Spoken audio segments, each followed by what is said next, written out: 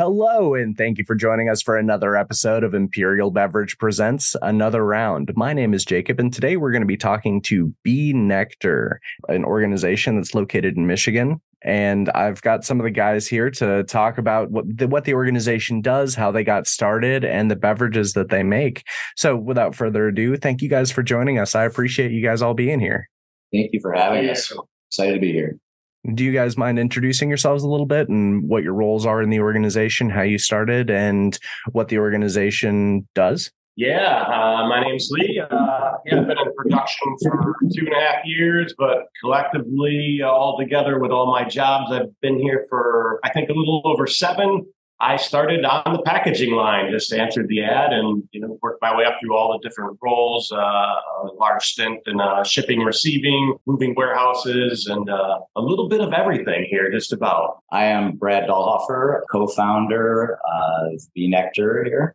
My wife and I started this as almost just like not really a joke, but we also weren't quite taking it all that seriously in the very beginning because it was just supposed to be a side business. I was a home brewer since 98. And in 2006, my wife, Carrie, co-founder, lost her job, and drinking some of my home brew, she's like, we should start a meadery. I'll make the labels and you make the mead. And yeah, let's just, we'll just sell it locally and no big deal. And wasn't going to quit. My background is in computer networking design, software architecture in logistics for the big 3.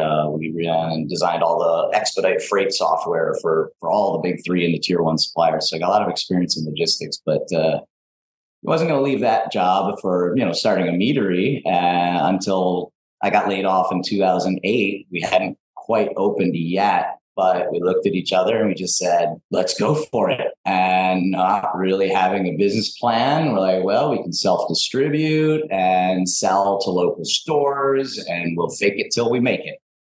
And we faked it a lot. And then, just kept reinvesting over and over and over. So, I've got a lot of respect for the wholesale side, having been the guy to load up my, Hyundai Elantra full of cases and schlep it all over the state of Michigan. I'm Steve Strzelecki. I am the director of sales, and I've been with Be Nektar for about 7 years.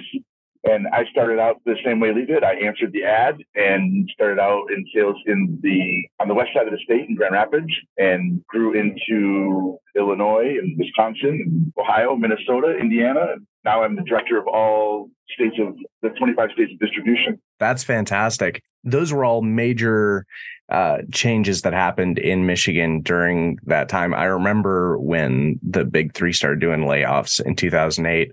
That's really wild to connect that event to the start of something like Be Nektar. It's a crazy story for sure. I mean, when you've got a big recession like that, to go out on a limb and start a business making a product most people have never even heard of is already hard enough. But to really, add to it, we had a 3-month-old baby at the time. So when we launched, I was taking my son around in the car seats with the cases of mead. But it makes for such a great story, I think. I mean, it's been picked up numerous times by media, like locally, nationally. We've definitely used it to our advantage. And it actually really helped us because having gone through starting up with being undercapitalized, no experience in this industry, in the worst recession we've had in decades, it definitely prepared us for COVID. Yeah, if you can overcome that, COVID, what? I wish I could say it was that easy, but it's one of those, hey, we got through that, we can get through this, That's awesome. I love it. When did you guys start distributing with Imperial? I don't remember the exact date because it didn't all happen at once. But being the fact, we were small. We started this whole company on about $15,000 total. So every dime mattered. And I knew that nobody was going to be able to describe the product and get people as excited about it as I would out in the market. So I was self-distributing everything at first. But then after a while, we realized, all right, we're starting to do draft. And I think it was not until after Zombie Killer came around in about 2011 or 12, we knew that the on-premise accounts were very particular about what days they wanted to meet with people. And around that time, we just said, look, we're never going to really grow our draft business if we're doing it ourselves, right? And so I had already been approached by one of the sales guys, an account manager at Imperial Long, from almost the very beginning. They had kind of heard about us. That evolved into conversations with Joe Cipolla. And we really just hit it off. And I said, Joe, look, I need this extra margin to really cover my initial overhead, but I need help with the on-premise stuff. And Imperial ended up taking over like draft only. And they took that over like everywhere but Metro Detroit. And then eventually we said, all right, take the off-premise as well. And everything except for like Oakland, Macomb, Wayne, Washtenaw. And we were self-distributing out of like an Econoline van. We had like one salesperson and they were still handling it. But we also eventually said, you know what, Imperial, talked to Joe. I said, Joe, what if you guys handle on-premise in Oakland, Macomb, Wayne, Washtenaw too? And then it finally evolved into, okay, just take all of it. And it was like a long evolution over, many years. Yeah. I mean, there's a number of other organizations that start off kind of small, and but I'm actually a big fan of your beverages. I've been enjoying them, not just as like an Imperial employee, but I moved here from Atlanta a few years ago, and I've seen your stuff and I've been able to taste it. And just this weekend, I was enjoying some of the orange cream mead that we had some.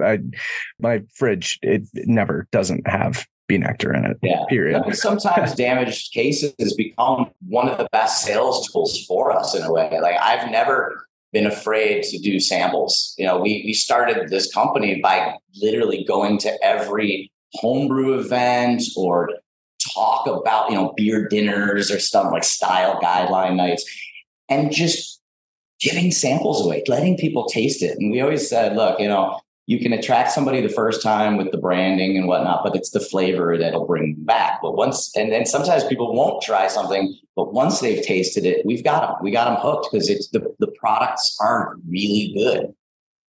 For sure. So what ended up getting you guys on the path of like the zombie killer ciders? Well, funny enough, I had already been doing what I always called session meads. And I always liked the term session meads, even back as a home brewer, because, we thought of session beers. Everybody started making higher alcohol stuff. But, I always wanted lower alcohol meads. I couldn't just keep drinking these big high alcohol ones all the time. They're great. I enjoy them, but it wasn't what my passion was. But when we first opened, the equipment that we would need to make to get the carbonation and get them cold enough and counter pressure filling. And it was just way outside our budget. So we didn't actually do any in the very beginning because it just wasn't in our budget. But we would make small batches from time to time and put them in a keg and hook it up with CO2 and literally carbonate it by shaking the keg. I'd put it in a chest freezer every day, come out, shake it up. And just I feel like, it's carbonated enough. And then we'd self-distribute them to like local bars who were just kind of in the know. But we never really felt like, okay, this is it. We're ready to invest or we're ready to borrow money to get that equipment until we had one customer, one of our distributors in North Carolina asked for a cherry mead in a keg. And it was apple season and all that. So we ended up making a sizer, like a session sizer, which is apples and honey. That's the term for that style. So we made a sizer with apples and honey and then back sweetened with cherry. And, same thing, put it in kegs, shook it up, got it carbonated and all that. Reached out to the distributor once it was done. And they're like, what cherry mead? The one for that account. Oh, they went out of business. So now I've got this cherry sizer, and it was for us at the time, it was, like a 50-gallon batch, right? Let's say, which is not huge, but it was big enough that, you're not going to throw it away. For us, and I'm not going to throw it away. Right. So we're like, well, what do we do? And we're just like, well, let's just bottle it, by hand. Like we had these home brewing counter pressure fillers, one bottle at a time. If you're a home brewer, you know what I'm talking about. It's like a 3-way valve and a thing coming out and a pressure relief valve and stuff. And just one bottle at a time. We bottled them up. My cousin illustrated like some stuff on his whiteboard at home and sent us a picture on his flip phone. And that became the first label for Zombie Killer. We released it one weekend during our free tastings and stuff in our warehouse, and the line was around the building, and we were just like, that line in Jaws, like, we're going to need a bigger boat. And that's when that happened. And that was 2011. Once that happened, we're like, okay, we've got something here. The Walking Dead TV show, I don't think was even out. This was all kind of inspired by the graphic novel of The Walking Dead before the show. Or maybe the show is just about to come out or something like that. Anyway, we said, all right, this is it. We up till then, we had done it all on our credit cards. We'd financed everything on our credit cards. We went to the bank, borrowed about $100,000 for some used equipment. And so once we had gotten the bright tanks and the counter pressure fillers to make Zombie Killer, that gave us the opportunity then to make and develop all these other brands, these other flavors of session meads we started doing. And of course, naturally, the progression was, well, we're bringing in apple cider to make the Zombie Killer. Well, why not make some ciders as well? It was just, That's awesome. I love it. You guys have had the opportunity to create some really iconic beverages, right? Are you able to use any kind of Michigan produce as you're crafting and creating these different? Oh, sure. And we do whatever we can, for sure. But my favorite, though, is like, do you use all, Michigan honey? And I'm like, well, no, we can't get orange blossom, from Michigan. And I'm like, why not? And I'm like, well, we don't grow orange trees here. I think what's fascinating to me is that the honey from all these different floral sources all taste differently. And, until you get into really making meads, you don't really think about that. We go into the store and we just see honey. We don't see it as the flower. But when you have an area of like a monoculture like Florida has of orange groves, when they're blossoming, you put beehives out there and all the honey is going to be from the nectar of those orange blossoms. And just like different flowers all smell different, they also taste different if you think about pulling that sweet nectar out of them. And that's what becomes the honey. So the nectar of each flower absolutely has a huge influence on the flavor, the color, the aroma of those honeys. But we do have to go outside of Michigan for sure. The big challenge also with buying strictly from one location was, the example I kind of use is in 2012 with the frost that killed off nearly all of the apple and cherry in Michigan. And what really was really difficult to get over was the fact that we had just invested in all that equipment to make Zombie Killer. And here we are coming into this year, 2012, and all this apple and cherry that we're accustomed to getting from here, in the first year, all of a sudden became unavailable.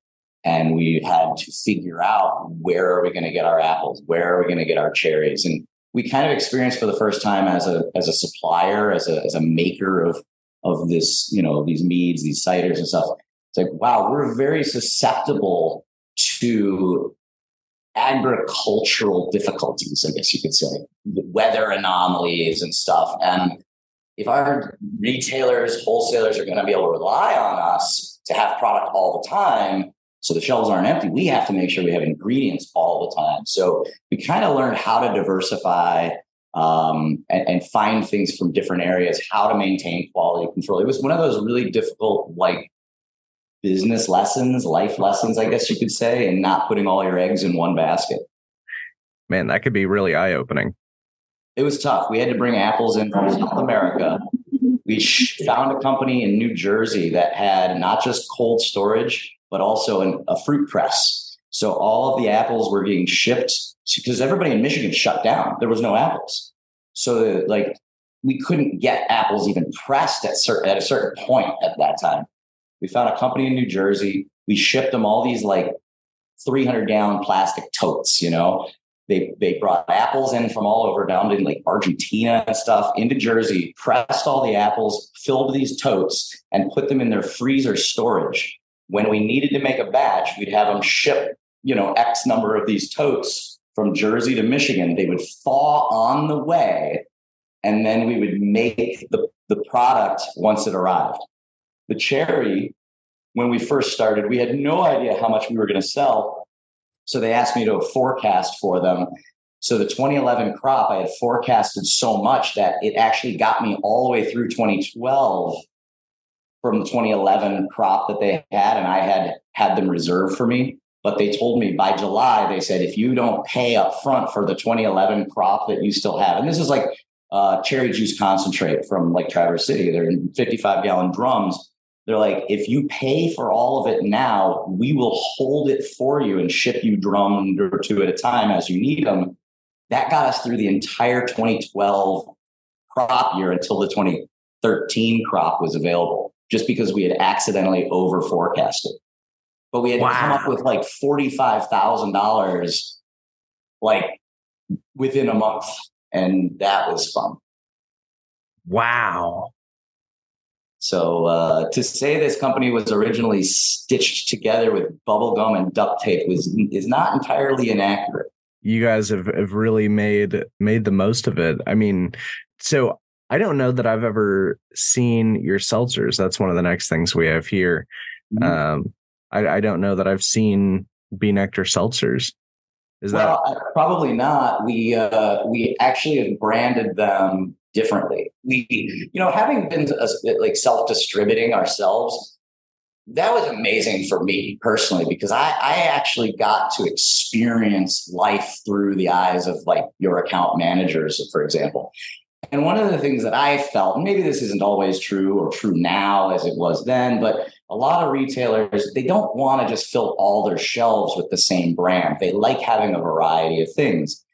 And so for that reason, and also the fact that we don't know whether doing seltzers would diminish the value of the Bee Nektar name and how would people look at that, we thought, well, let's put this out under a different brand name.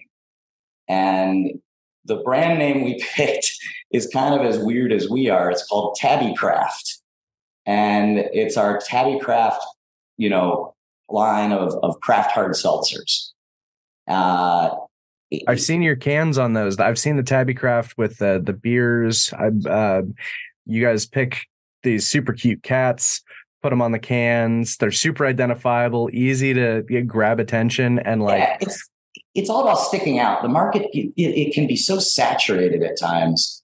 When Carrie and I were first starting the company, we would go into a store and we would actually go to the wine department because everything's a single facing in wine, right? So the idea is you look at that shelf and you go, what pops out? Why does it pop out? Because we always had this philosophy that kind of goes like, the first step is to get them to see it. The second step is to get them to pick it up and look at it closely. The third step is to entice them enough to then buy it. And once we do that, we think if then we can hook them because the product is good. But you got to go through those first steps first. And some people, they go, why cats? I'm like, because who doesn't love a good cat meme or a cat video or you just can't look away sometimes. Well, I feel like the way that it was done is unusual enough to the eye in what you typically see down, the beer, the wine aisle, that it catches your attention. You're like, what is that? Right. And that's that first step. No, it was just definitely ingenious. And then, getting those liquid to lips through that process, then you have, somebody that enjoys your brand because the juice is great. So you could argue we were late to the market too. And I wouldn't even argue. I'd say we were late to the market as a, let's just say craft beverage brand company, whatever, getting into the seltzer game. Our sales team knew it long ago, dude, seltzers. And we've been looking at it. But I think Lee and I both were just like, why do another same old, right? How do we differentiate? And, I think one day it just kind of occurred to us, RTDs were starting to make inroads as well. And we go, we can't do spirits because we don't have the right license for it, but we could make seltzers with fuller flavor and kind of inspired by a cocktail. And once we kind of hit on that theme of like seltzer with like real fruit and some kind of like spice or herb contrast to it, we had our, I guess, call it shtick, we had this identity now. And that's when Lee and I kind of hit the lab and started developing the flavors that you're starting to see today. Yeah, a lot of the ingredients we've had for years in here.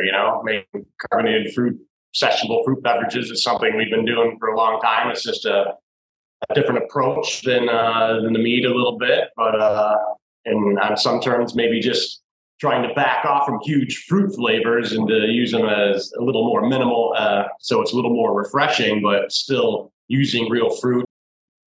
Some of the other, I guess you'd say like smoothie type seltzers, and there's a place for all that, but we're like, why? Let's be in that middle ground. Let's not try and fight on price. But we also needed something that would fill the lower price point in the spectrum, like compared to our other meads and ciders.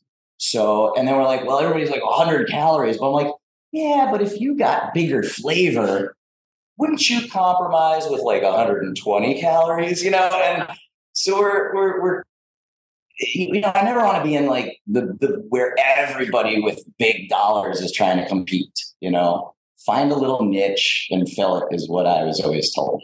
I love it. Do you have any advice or, I guess, selling points that you would direct towards, since you really literally did this yourself and having Steve here too, what talking points do you think helps get Bee Nektar products inside the brick and mortar, getting it on the shelf? What do you think would be like key talking points? This, I think, first of all, getting it in the right section into the when you get it in the store, right? Like, I know when we had those 500 ml bottles, a lot of retailers will put them in a bomber section or in the wine section, and we noticed that when we get them into the cider section, it takes up more space, and so. Now we've got one SKU taking up 2 shelf spaces versus when we had the 500 format bottles, we could have 2 SKUs on the shelf and it takes up the same space as the cans. So that's been a challenge, but having the variety is key, and it's a gluten-free option, and so that's a key to get into the door, and it's something different. And people are always looking for something different. I think those are the 2 big keys to get into the door. Sure. So to add to that too, I go back to kind of the philosophy I've always had, and the easiest way to sell any of the Bee Nektar products, whether it's in the Tabby Craft family or the Bee Nektar family, or our line of beers or whatever, is to get them to taste it. We've always strove to, is that the right word? Strove. Our goal has always been to not try to just do something that is already out there. If there's something in the market that's just like ours, chances are somebody actually copied off of what we did. But the best way to get it under the shelves is to actually sample it out with the stores. They will then know it's different. They will then know the quality is good because you can tell them all day long. Just getting them to try it is great. That's why I go back to the whole, a broken case that got damaged in shipping. It's perfect. Get it out there. Get some. Ask the warehouse to send you some samples in the next order or whatever. Get those sample bottles from the warehouse, the sample cans, and bring them to accounts and let people taste it, because tasting the product is really the best way to get that idea across to them. We can tell them, a cocktail inspired hard seltzer. And they're like, I don't know what that means, but they taste it, like, for example, our orange basil mule, it's inspired by a Moscow mule. So it's got the lime and the ginger, but I went online and I started looking for like variations on different cocktails for inspiration. And I came across one. It was like an orange basil Moscow Mule cocktail. And it was like a recipe that some mixologist had come up with. And I'm like, I think we can make a seltzer that kind of has that same vibe. And, that's what became the orange basil mule. So getting people to just taste it is the easiest way to lubricate the sales process. But beyond that, it's just kind of understanding what the differences are, because it is unique and it will stand out. They just need to understand what that is so that they can communicate it to the account. For sure. And if they have an account that wants to taste like the whole Bee Nectar line, to get a hold of our sales team, and we'd be more than happy to visit that account and help with the sale. And sometimes it's hard to get the whole product line of samples. Definitely reach out to our team, and we'll definitely help with reaching out to accounts as well. Yeah, great point. As well as the fact that we can, we're always happy to do build backs on sample bottles. Like we know that it doesn't all just have to come from broken cases. We know that that's a cost of doing business, and so we definitely welcome the build backs for samples. That's fantastic. Well, and making that commitment to get that liquid to lips is really important especially if you've got an account that they have no idea. They've never tasted it before. Flavor is important. Quality is important too, and for in that same kind of note, if the customer ever has a problem, look, we're a small company. We don't have like a whole staff of lab people working on every little thing. And it's like, once in a while we'll get a can that has a bad liner and something will leak or whatever. No questions asked, swaps out with a different case. Always want to take care of that customer and make sure that they get a good quality product, and if it's not, we swap it out. We're known for our consistency, but sometimes things happen that are outside our control. And we want to know about it, and B, we want to make sure that customer is taken care of. Yeah, you want to be able to make sure that they can still enjoy your beverage without dealing with a whole hassle. Mm-hmm. Yeah, and we want to make sure that retailer knows that they're going to get reimbursed and all that. Then they'll feel comfortable saying, "Oh, I'm sorry to that consumer." You're like, here's another 4-pack to make up for it, because they know they'll get one from you and you'll get it from, what I mean? That yeah. We just want to keep paying that forward. For sure. Now, Bryce posed a question here that said, speaking of customers, right? Who are their customers and who are their fans? Is there a difference? Yeah, definitely. We've always been known for these obscure, esoteric, inside joke kind of things with our label. And I think the one classification, I guess you'd say, of our fans are those people who get it, who look at that label and go, "Oh my God, that's from Breaking Bad, or that's from the movie The Big Lebowski," or whatever. And like, we love to connect with people on not just like their taste buds, but in their intellect, in their mind, in their personalities. And when you can kind of connect with people in that way, you don't have a customer, you have a fan. They really become loyal. And we love that. And then we've got people who have no idea that Zombie Killer is Bee Nectar, because they've never turned the can sideways or really paid attention. Because some people go, I'm like, we talked to some random person like, "Oh, where are you working?" Like, "Oh, Bee Nectar." My wife and I, "No, I never heard of it." Like, "Heard of Zombie Killer?" "Oh yeah, Zombie Killer." So there's definitely both sides, and you can't be both all the time. So we welcome everybody. We embrace everybody. Some of the older 500 ml bottles had a little more write-up description that maybe gave a little more reference. And now we switched to cans. Some of those write-ups have disappeared. Yeah. So we still have some long-term fans who still remember those bottles. I miss the old Nektar bottle. Oh, the Black Fang, that's from Lost Boys. Yeah. But we try and keep up with the market, and sometimes it just kind of forces our hand to, evolve a bit with the times. But yeah, I think that's where that difference really kind of stemmed from. But sometimes the flavor is all it takes to make a fan. But we always are trying to connect with somebody on some emotional level, because let's face it. I mean, this is a luxury product for people. You don't need to drink this in your life. If you really, really enjoy it though, and keep coming back to it, like that means everything to us, So. Oh, I think you need to drink it. You know what I mean. Thank you for tuning in to another episode of Imperial Beverage Presents Another Round.